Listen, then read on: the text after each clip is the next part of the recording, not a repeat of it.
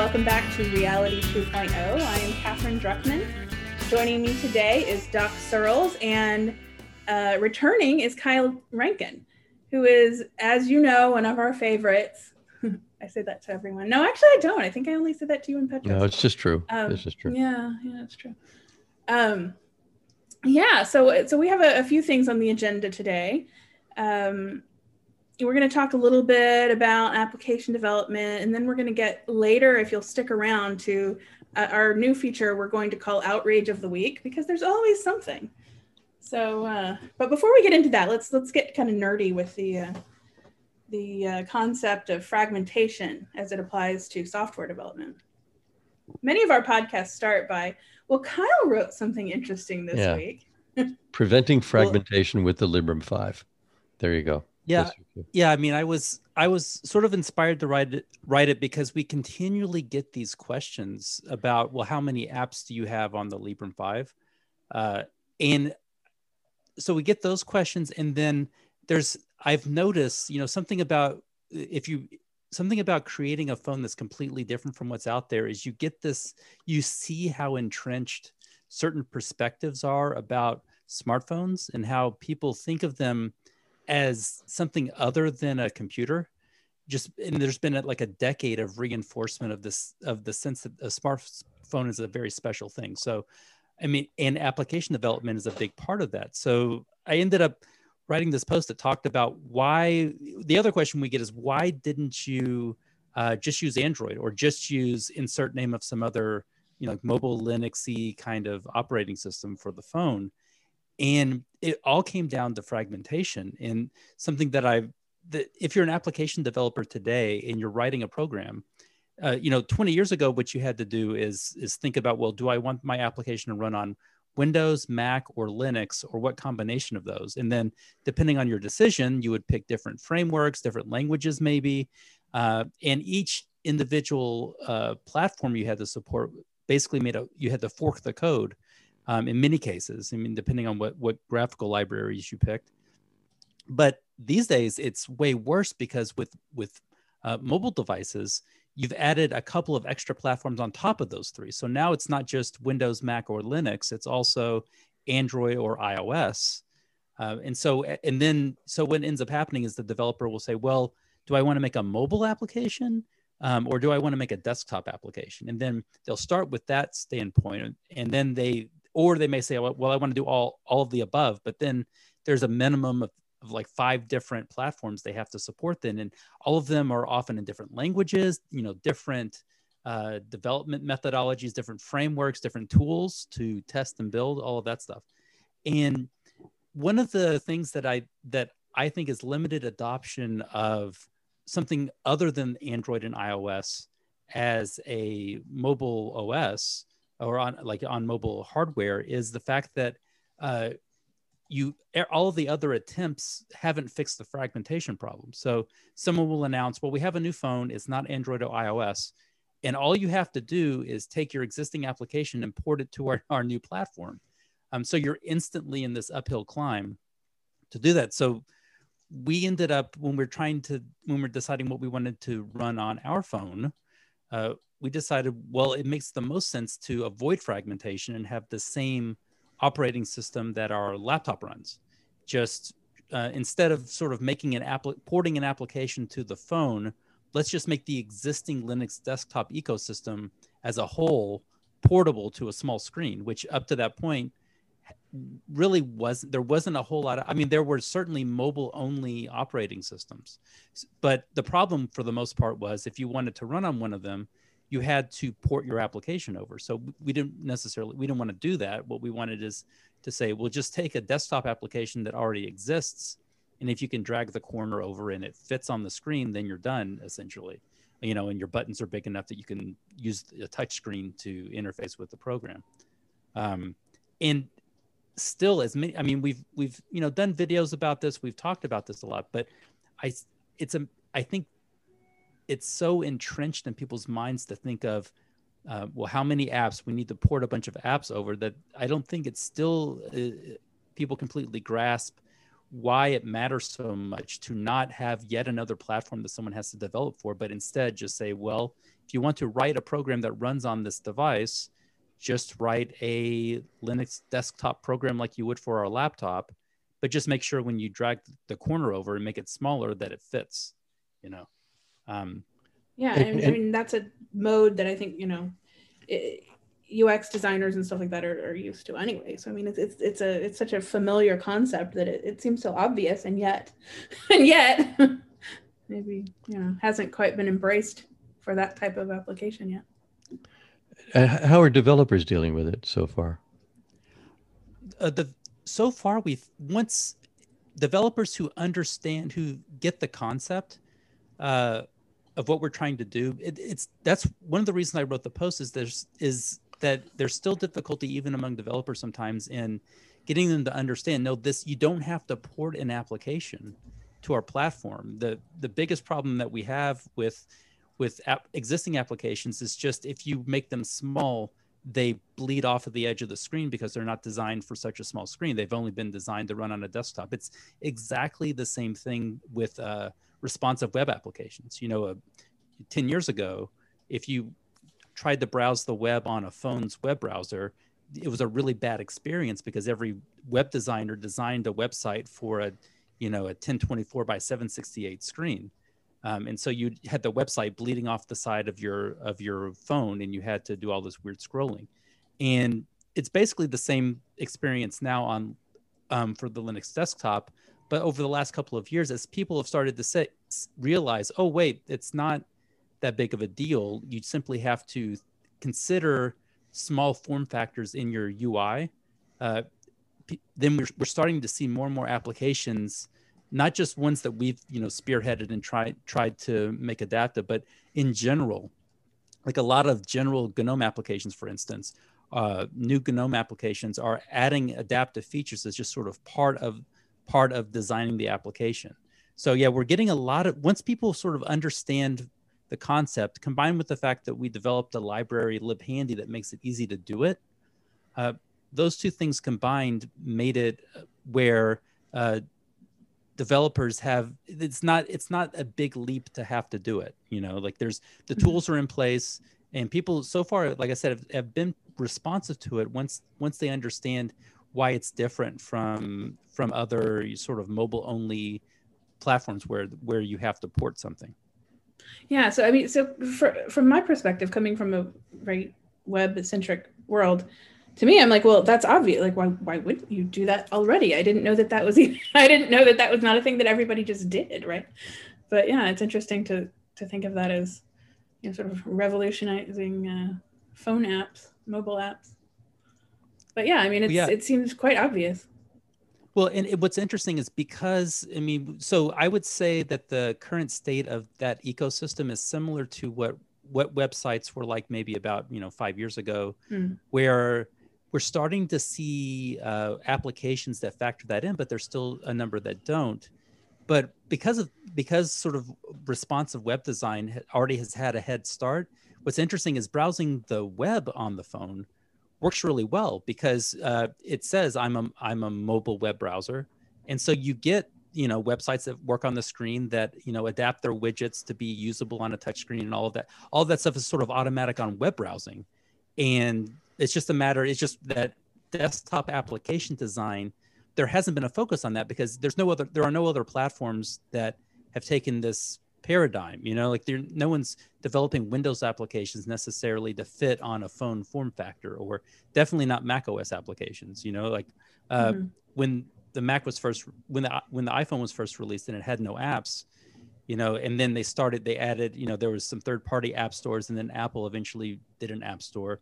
Then the big arms race was, well, how many apps do you have, between them and Android? But the reason that mattered was because Mac OS apps weren't compatible with the iPhone. If you could take every Mac OS app and it just worked on the iPhone, you just had to go back behind the scenes like a web designer and make it fit.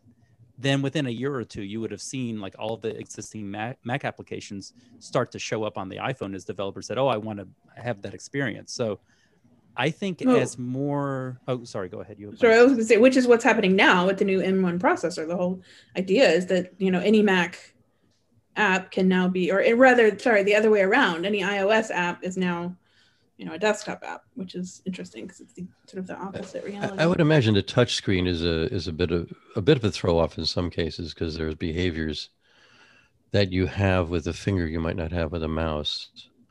I know on the iPhone, for example, it depends on how hard you press on it, whether it jiggles, whether the app jiggles because you're going to get rid of it, or it gives you some other choice. I forget what.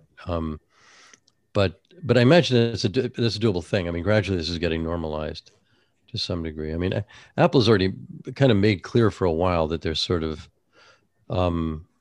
they're normalizing on the phone, and basically what you're going to get on computers is going to be compatible or similar enough to what you have on the phones. I don't know if I think it's probably still fragmented in certain other ways, but there's a sensibility there, I would think, but what they want is the same mentality. They want people to approach their laptops and desktops like they do the phone, in terms of Apple's more centralized control of the platform.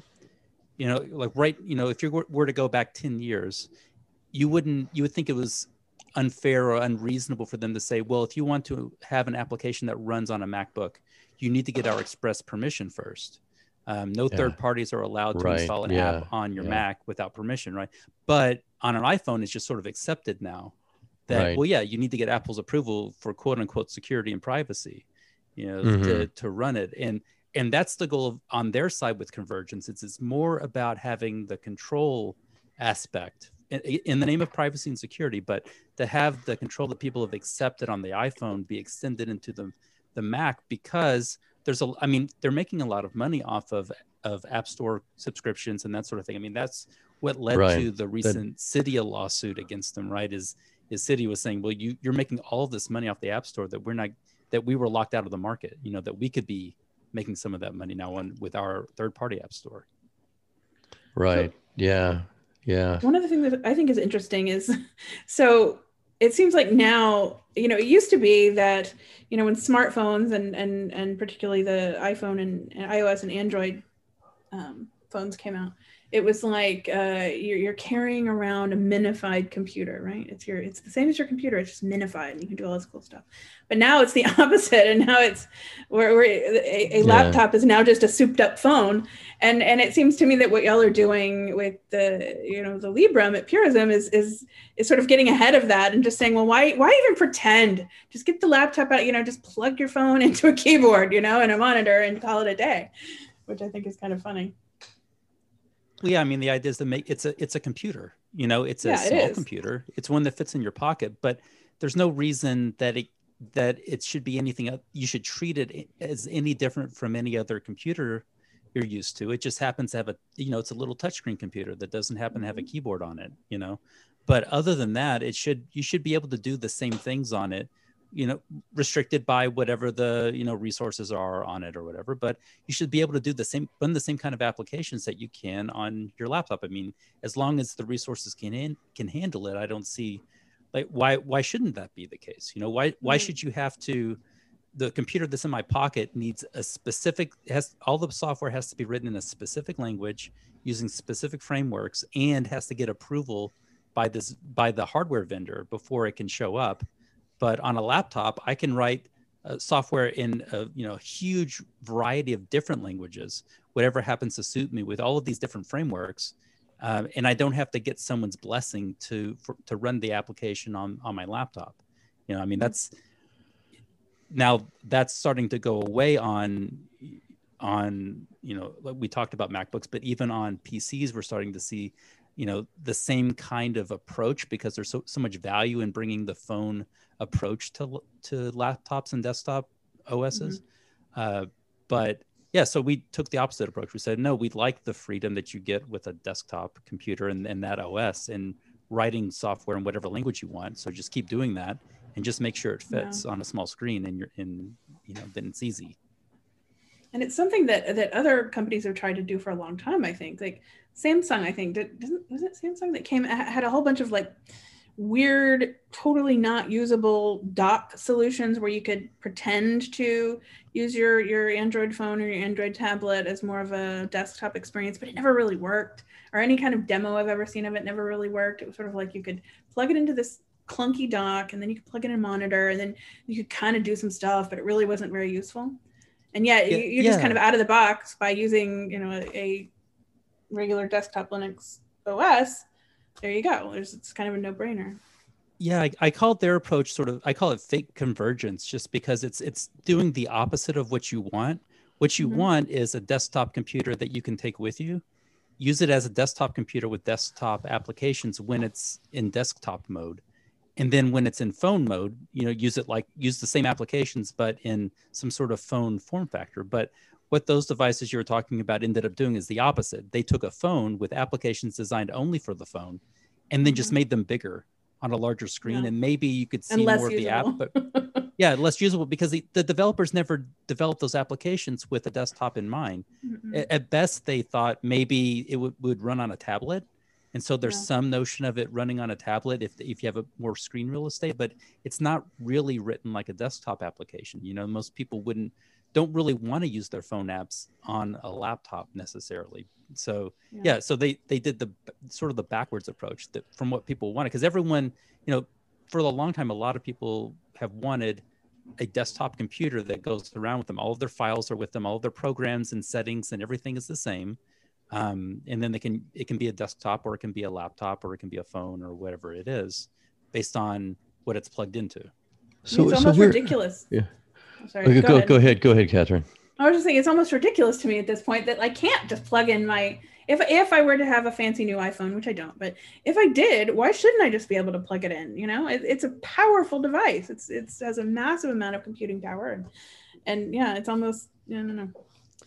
That is my seal of approval. You're doing it right.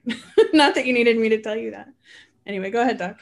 So given that we all, most of us anyway, have a completely new phone in 3 years. I mean, I think the average life expectancy and it's not so much the life expectancy, the average ownership of a phone is like 18 months. That people tend to get a new one in 18 months, probably give the other one to their nephew or kid or something like that.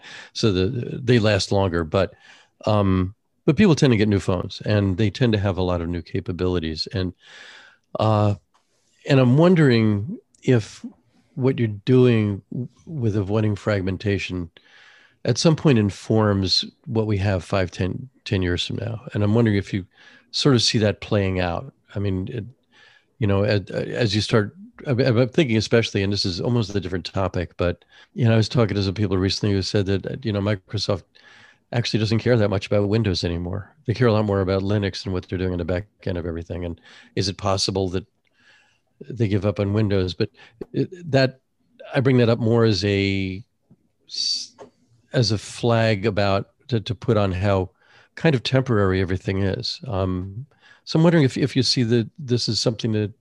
Yeah, I mean, so from my standpoint, the one of the reasons that people cycle through phones so quickly is that there are two different perverse incentives that are kind of putting people on that treadmill.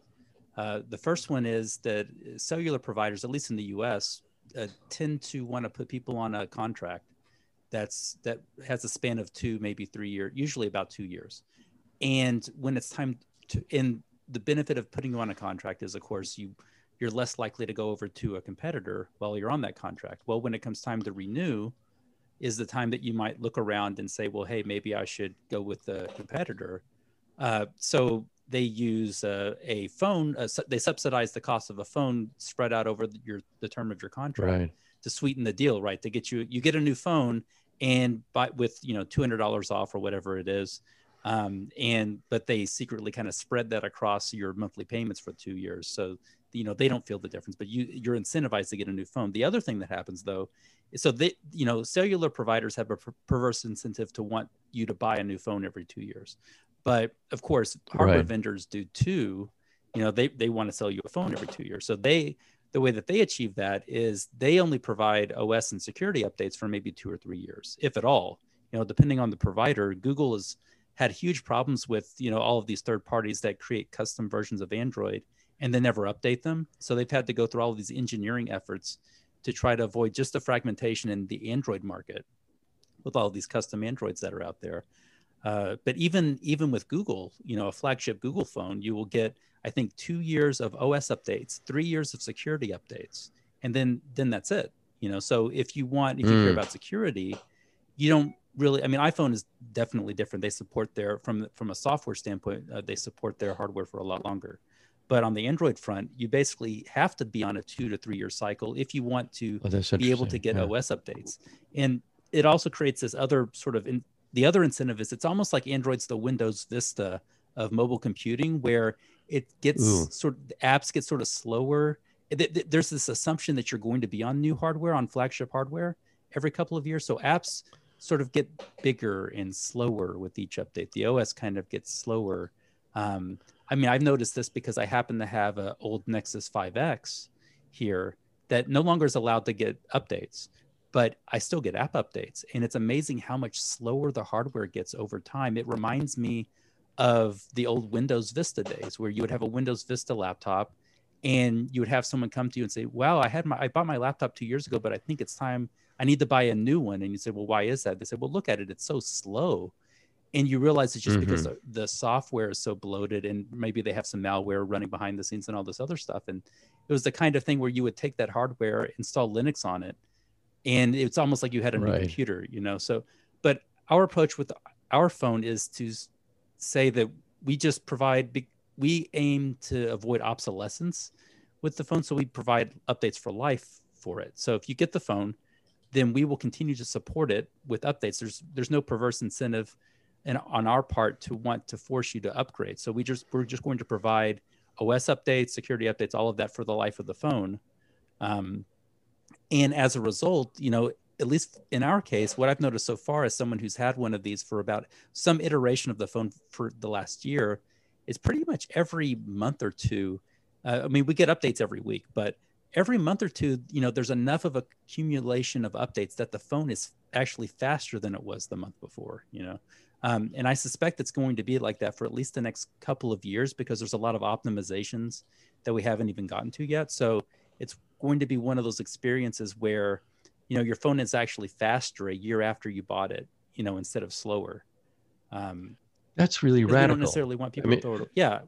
I mean, and it's also, it speaks to, certainly that's my experience with, with the Mac stuff that I have, and also with phones. I mean, both with iPhones and with Macs, that old ones seem slow because they're old, but they really may not be. It's just that, every new upgrade brings more bloat or whatever else it might be. And also you have software that may work on the old machine, but it's really optimized for something new. And then it runs really slow. That's interesting, because I would think that would be another motivation to kind of adopt your approach. But I wonder to what extent Google, for example, kind of counts on you dumping that Nexus 5 3 years from now. You spent your $700 on it, and too bad. It's not it's like a truly sunk cost, because the thing's just a brick after 3 years. Yeah, I mean, the goal, they have an incentive to sell you a new Nexus or Pixel phone.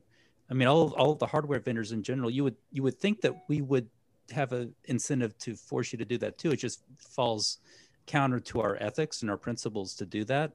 But typically, if you're selling hardware, you want to sell someone more hardware more frequently, and so you have an incentive for them to think that their phone or their hardware is too slow and they need an update, right?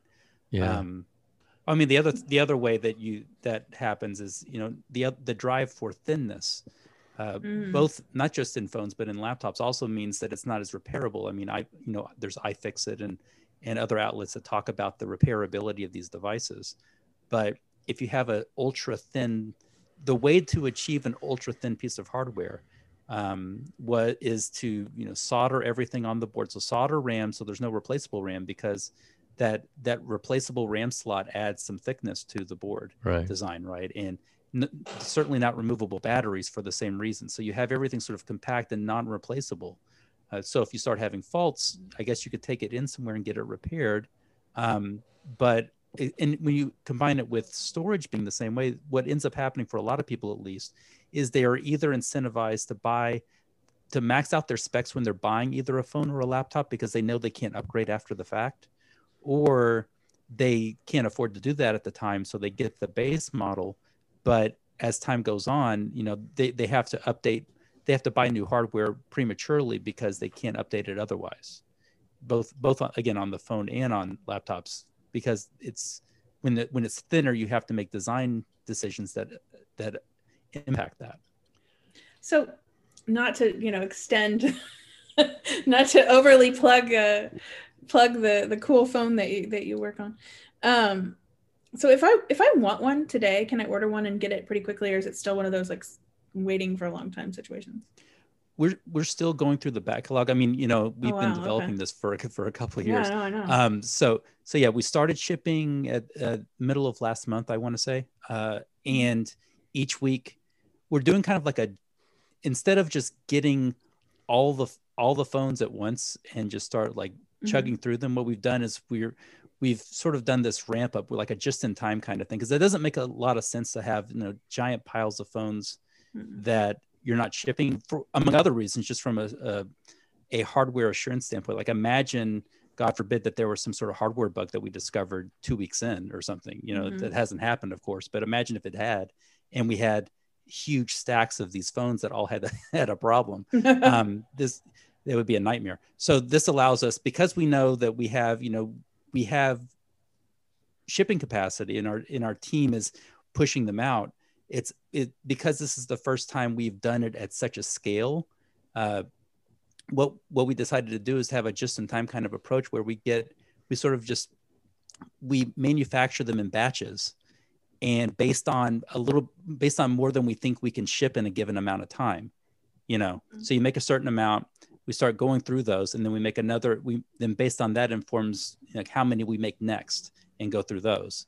And then we start ramping up until the point that we hit parity. So yeah, if you were to order one now, what we're saying is it'll probably be a few months before we get to your order, because we have a backlog. But what we've noticed in general is when we announce that we've shipped a product that's been pre-ordered, we end up having this big inrush of people who were waiting. Because you imagine a lot of crowdfunding campaigns, people are wondering, is the device actually going to be shipped ever? Is it going to be made in general? So there's a lot of people that hold off on placing the order until it's actually the device has been made and started being shipped to backers. So that's something else we've noticed. So we're expecting,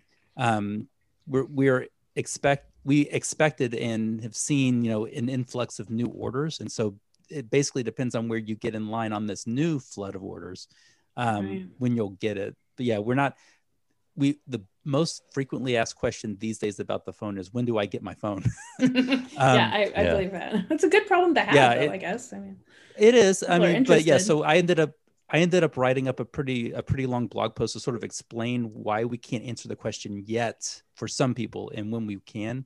Essentially, it comes down to an equation of how many we're shipping a week, and what our max capacity is to ship out per week, and then how many are left to ship, where you are in line, essentially.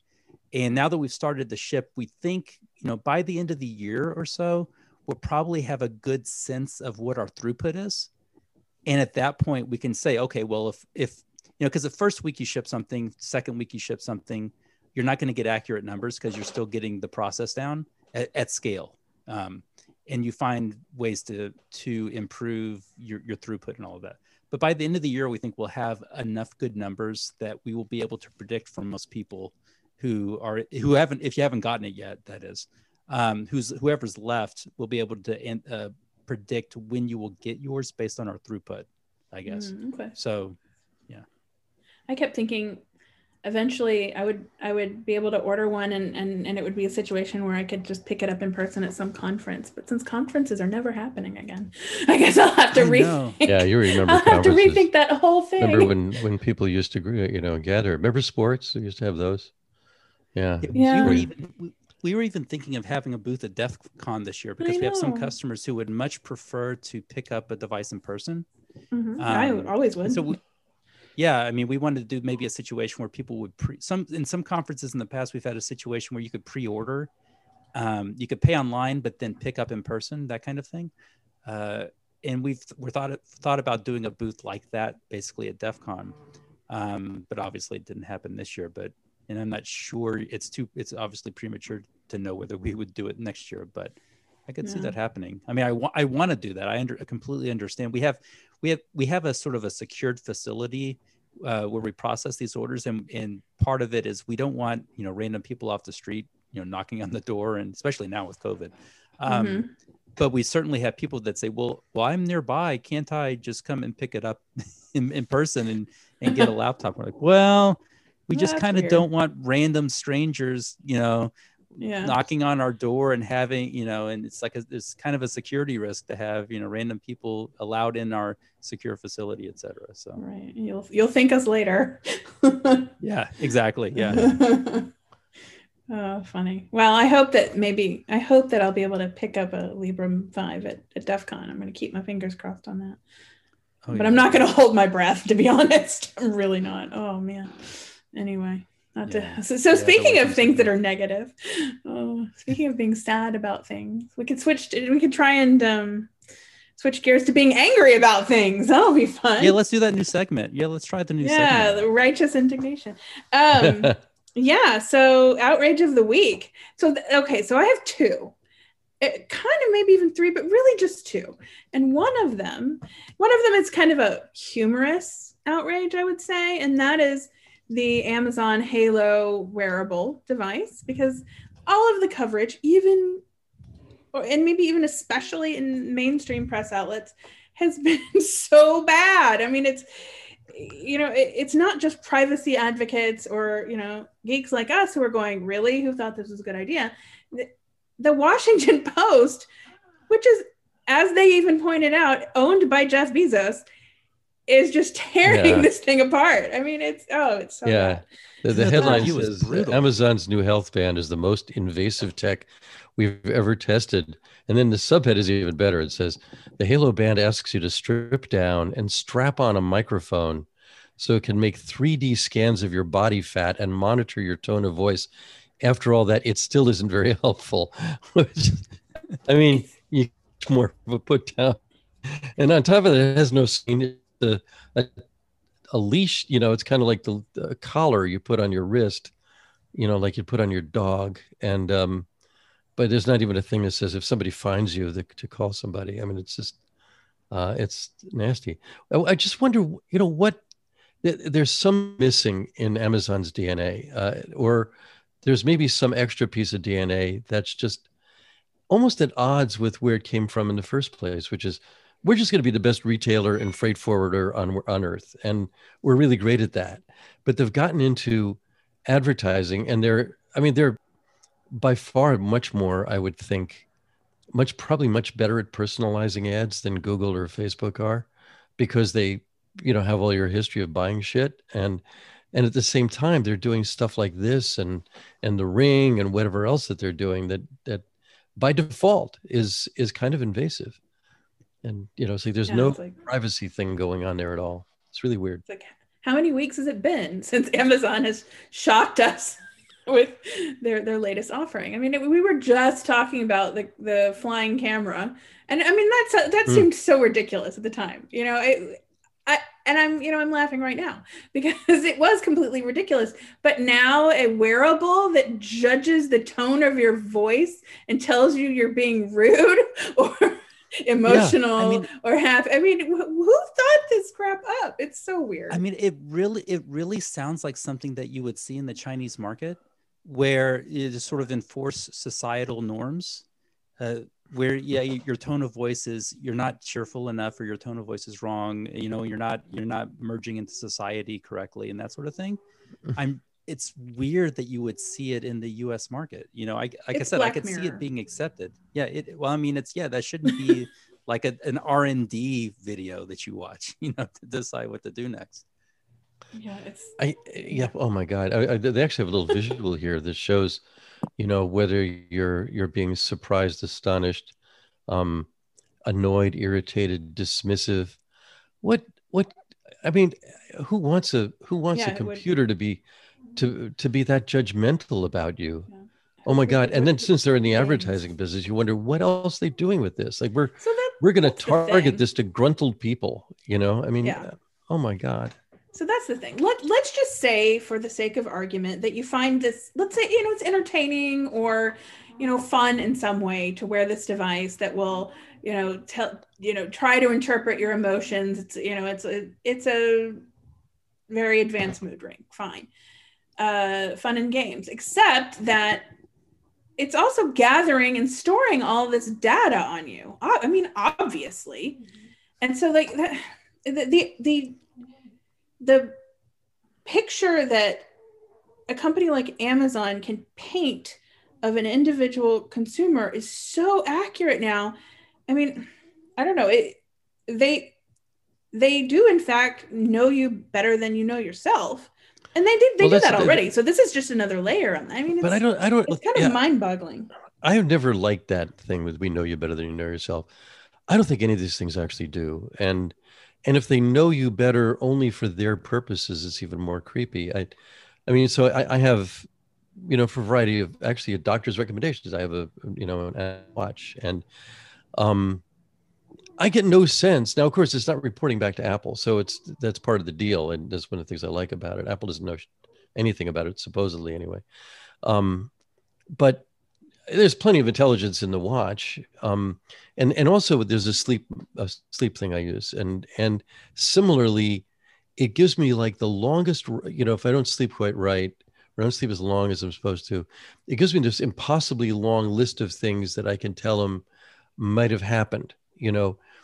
Not one of them is I got up to pee. I'm not kidding. Not one.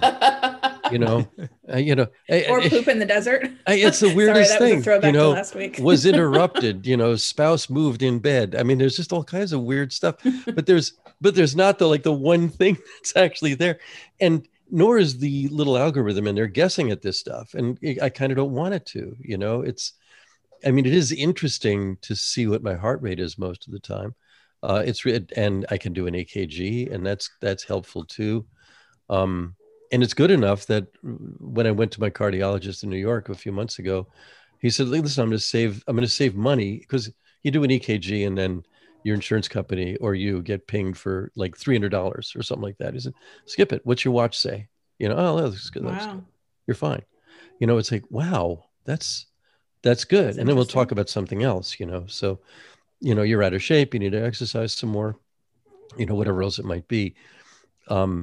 But you kind of want that space for informed judgment by other people or yourself, or, but I know a few more things about myself because I have a bathroom scale, and I have a watch, but I kind of don't want another party keeping track of that, unless it's just, there's the cloud where I've stored a whole bunch of stuff that only I can get at, that tells me some history or something. But the whole idea of being known by machines or having them understand you, I don't think they can. I haven't seen it yet.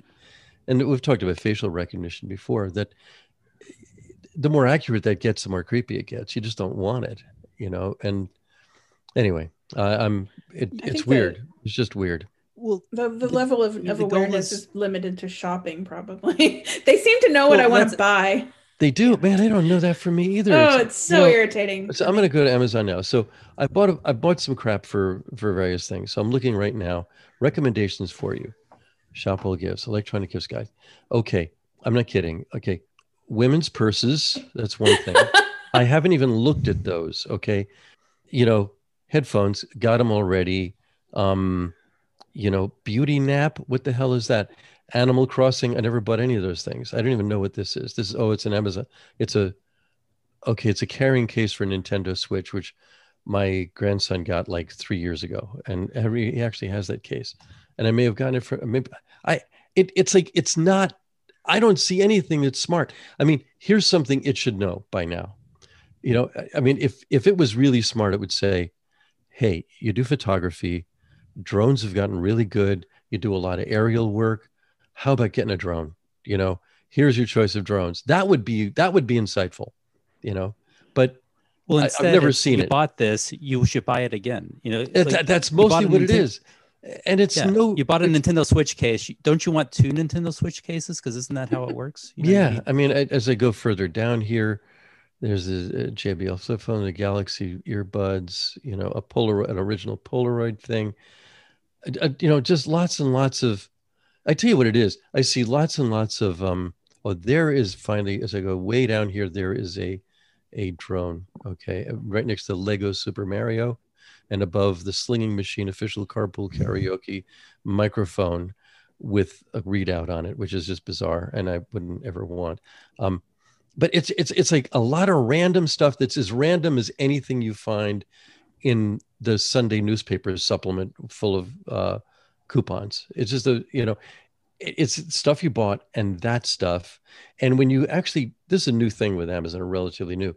If you go to look for something, it gives you all of the sponsored stuff up front, meaning this is all the stuff that somebody's paid them to put up top, which is like, okay, I'm going to skip over that. You know, I you know, sometimes it's good, sometimes it's not. But you know, at least you know they're paying to put it there. But it's like, you know, it's like, well, that's the thing though, is because they're paying to put it there. The reason for things like this band on your arm that tells you your mood and tells you whether you're fat or not. Well, it does two things. One, it tells it, if it can scan your body shape, then it's going to help customize whatever clothing you might order on Amazon, which is a fit when you're buying clothing and you're not physically in person is a problem. And so that solves that. But your mood, you know, if you're from a marketing standpoint, that's one thing that you don't quite get from searches. Yeah. Is what mood is someone in. And you know that if someone's depressed versus angry versus happy, they're going to have different spending patterns. And so you, as an advertiser, you might say, I want you to show I want you to market this particular thing to this demographic when they're depressed, but when they feel good about themselves, I want you to market this other thing, you know? Yeah. It's, I mean, who wants to be hacked? You know, who wants to be manipulated? I suppose some people do, but that's part of what this is about. And, well, I do not want to be hacked, but they seem to be doing a pretty great job. It's really irritating. And now I'm kind of offended because it seems like they know me real well and nobody else. But I swear, I'm looking at Amazon right now and I want all of these things. Like hand sanitizer, because they know I'm paranoid. A coat. I'm kind of cold right now. An airtight container for coffee that I definitely need. Oh, irritating. If it's the AirScape, it's good. It's actually good. The AirScape is good.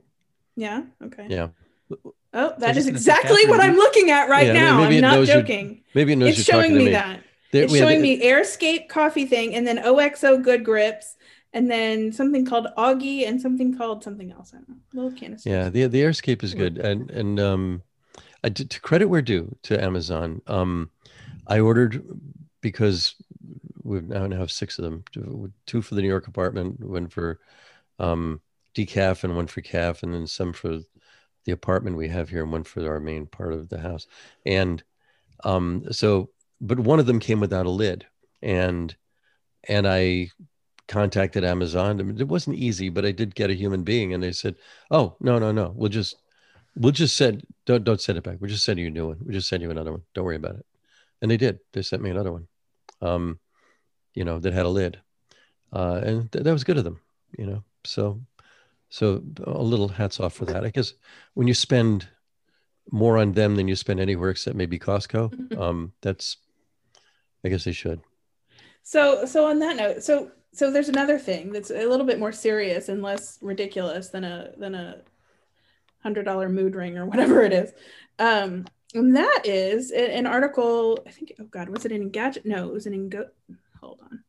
Gizmodo. Thank you. An article in Gizmodo about schools, US schools, having access to the same technology that federal law enforcement has for breaking into phones. And they use this technology to conduct warrantless searches of student phones. And this is somehow okay, except not with me, not in any way. I mean, I find it shocking. Like I saw it pop up somewhere. I can't remember where. And my first thought was, thank God I don't have kids, because I would definitely get into a big fight about this. Like, this would end in some serious conflict if I ever were involved in something like this. But I mean, it's insane to me. I mean, the obvious answer to me, I guess, is that you definitely can never, ever send your kids to school with any kind of smartphone ever. Just, that's, number one. Just don't have it anywhere, where these people can get to it, because it's, I don't know, it's unbelievable. You're talking about this exact same technology, and depending apparently on, which option they have or how much they've paid, the company that provides this sort of thing, they can either just have access to unencrypted stuff and which is probably everything on your average kid's smartphone, because maybe they don't think about it, except unless they're using a newer Apple device, right? Or they can like fully break into everything, including, they can get around passwords, they can get around encryption, they can get it, especially if they're using an older phone. So, I find that really disturbing. And we've talked many, many times about how intimate a mobile device is. You carry it around everywhere. You take pictures of everything with it. You communicate with everyone in your life on this device.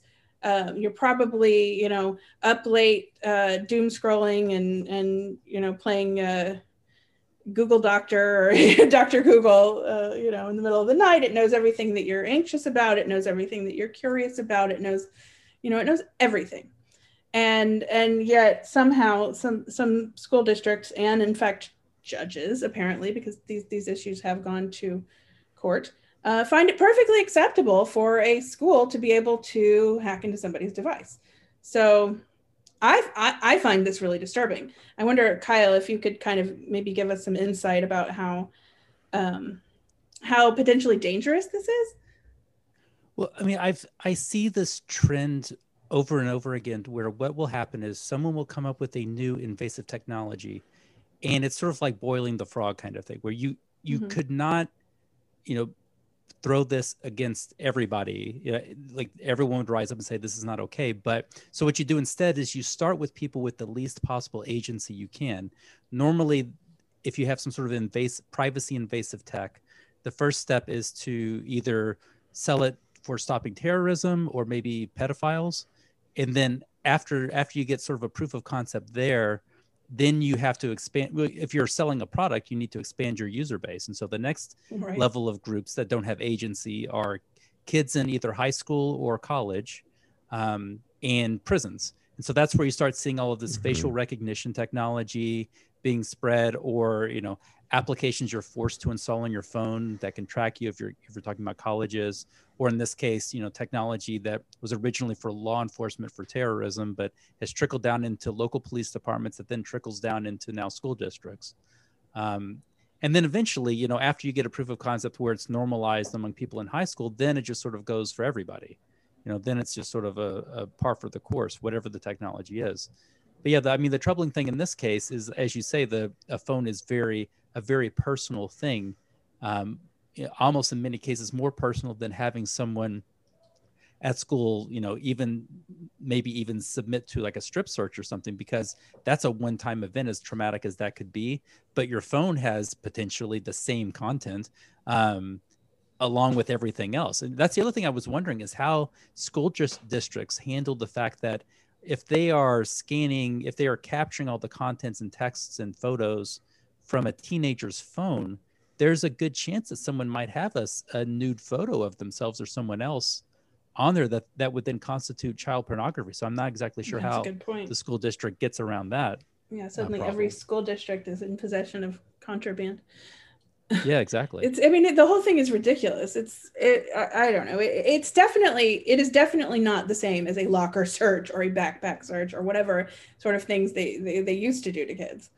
But something you just brought up, actually, if terrorism is, let's say, the first target for proof of concept on, for invasive technology, it seems to me another thing that's happening is let's just label everyone as a terrorist, because that seems to be happening too. And it's not just one side of the political spectrum. It's, any entity on the left or right is now considered, well, they're terrorists. But regardless, any political affiliation of any kind, or any sort of, you march down the street in the downtown of whatever city you're in, and you could be labeled a terrorist.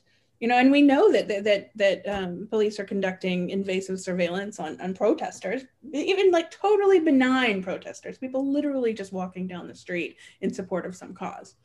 So that's something that troubles me. Well, and very sophisticated surveillance too. I mean, like tradition, something that was again piloted in the military for counterterrorism in other countries, where you'd have a drone that's flying around with a Stingray, monitoring all of the phones within a certain area. I mean, that's was used this year in protests to monitor who happened to be at a particular protest. But I mean, that's the thing, is if you start this technology, people accept, well, I wouldn't like it if you did that to me, but I'm not going to speak up for this person who's just completely, undesirable. Like, no one's going to speak up for this other person because they're a terrorist or they're whatever the category is. And so it's safe for you to do that to them, whatever the thing is. And then it's either you redefine that term to then apply to a larger group of people, or again, you just sort of trickle it down to the next group that doesn't have agency. So if it's okay to have a GPS monitor on someone who's a dangerous criminal, okay, well, so most people wouldn't advocate. A lot of people wouldn't advocate against that. But then you sort of move it down to the next group and say, well, if you want to be on this college campus, we need to be able to know where all the students in our campus are at all times. So you need to, if you're going to be at our college, you need to agree to be tracked at all times while you're on campus, that sort of thing. Or, people being placed under effectively house arrest for quarantine. And regardless of how you feel about, the public health ramifications of people breaking quarantine, I was frankly pretty disturbed by the fact that some judge, and I can't remember where, actually ordered somebody to wear an ankle bracelet, an ankle monitor, to make sure they were staying home for however many days. I don't know. I think that might be a bridge too far. Well, that's the thing with all of this technology is, I mean, we've talked about this with privacy invading advertising technology, or, things where you see this with Google these days, where as they start, there are things they will make little creeping steps every 1 or 2 years toward a certain direction, where they will do something, and everyone who sees the implications will say, okay, well, this one thing you did right now isn't as bad as if you did that plus this other thing. And then they will say, well, we're not doing that other thing. We're explicitly not doing that. And then you wait a couple of years, and then they kind of quietly do the other thing that then makes, that fits all the pieces together. A good example was sort of like the integration of DoubleClick when they acquired DoubleClick. The major outcry was, well, but if you combine all of this DoubleClick data with all of the other data that you already have about people, then it would create there's a lot of horrible privacy implications, among other things, with doing that.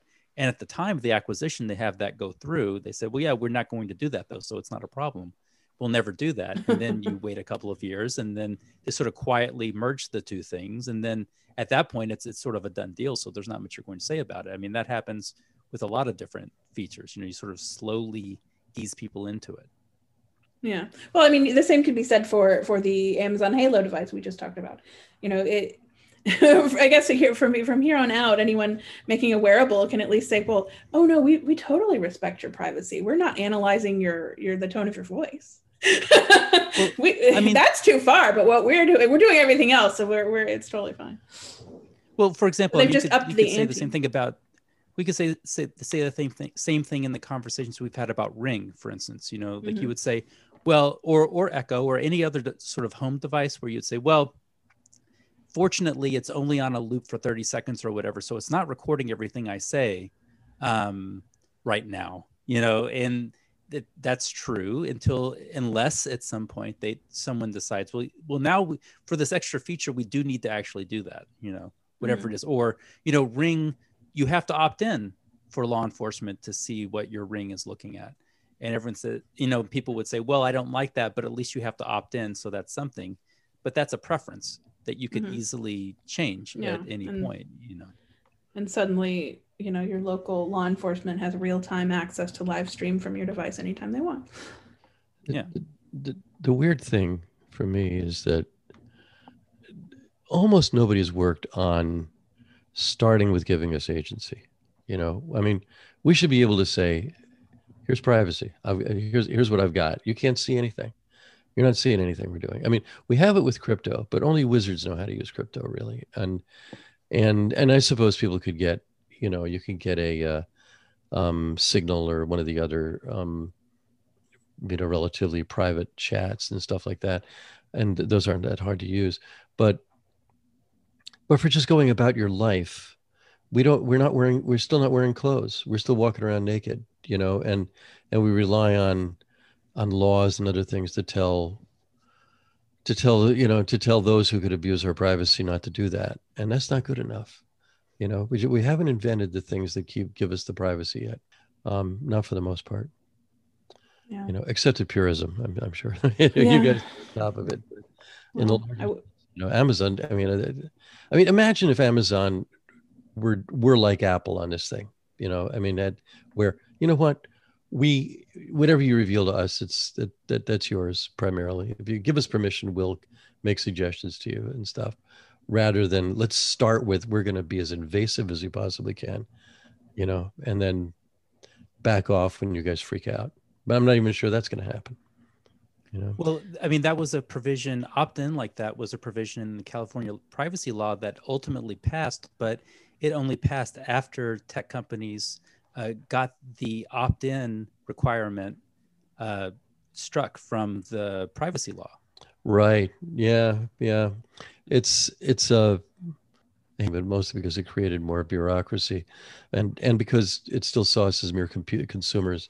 But there is a thing we could talk about it next time, maybe. But the global privacy control is doing now that starts with the California law, and the EFF and Mozilla and a lot of other, but DuckDuckGo and some privacy-oriented outfits and individuals, as well as some of the bigs. And the IAB is sounding not bad on it. So I don't know. I've just sat in on one meeting so far, and I expected to be very cynical about it, but I'm not yet. So I'm a little bit like, we could easily think of it as do not track with teeth, but it's simply taking the do not track message, that browser header that says globally, no, I'm opted out. I do not want, to opt in to be good to I have to send you the message that says I went in on that. Otherwise I'm out. Yeah. Don't screw with me. I don't like either of those, actually, opt in or opt out, because it sort of assumes that all agency is still on the other side. I'm going to have to make a choice with every different site whether to opt in or out, rather than, I seem to be walking around with clothing on, so you're not allowed to look at my naked body. Everybody, that's my message to all of you. We can't do that. Yeah. And we need to be able to do that. Well, that's why my preference would be for the default to be, you have to default to, I'm not collecting any of your data. Your data is yours. I'm not allowed to do it. I'm only allowed to do it if you expressly give me informed consent to do it. And then at that point I will do it. But if you do nothing, then I can't do it. I can't take any of your data. It's yours. Yeah. I mean, one of the more quoted things that I've written in the last few years, and I think it was one of the things for Linux Journal, is actually one of the things I wrote for Linux Journal is I think the headline was, if your privacy is up to somebody else, you don't have any. But one of the lines in there was, in the absence of a clear invitation or a court order, looking at people without their permission is wrong on its face. You're just not allowed to do that. We have that in the physical world. We don't have it in the online world yet, because it's early. It's because whenever you make a new world, then there's an attempt that the rules somehow previous rules don't apply or don't map. Right. And so there's if you were in the Wild West, then there was the normal rules not in the Wild West didn't apply until ultimately they did, but it lagged by a long time.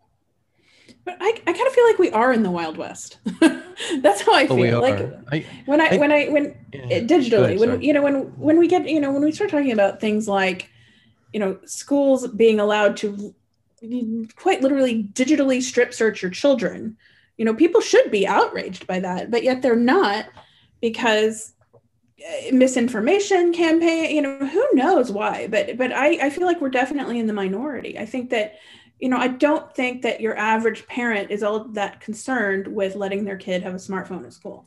I just don't think it's on their radar to worry about this, and which is disturbing.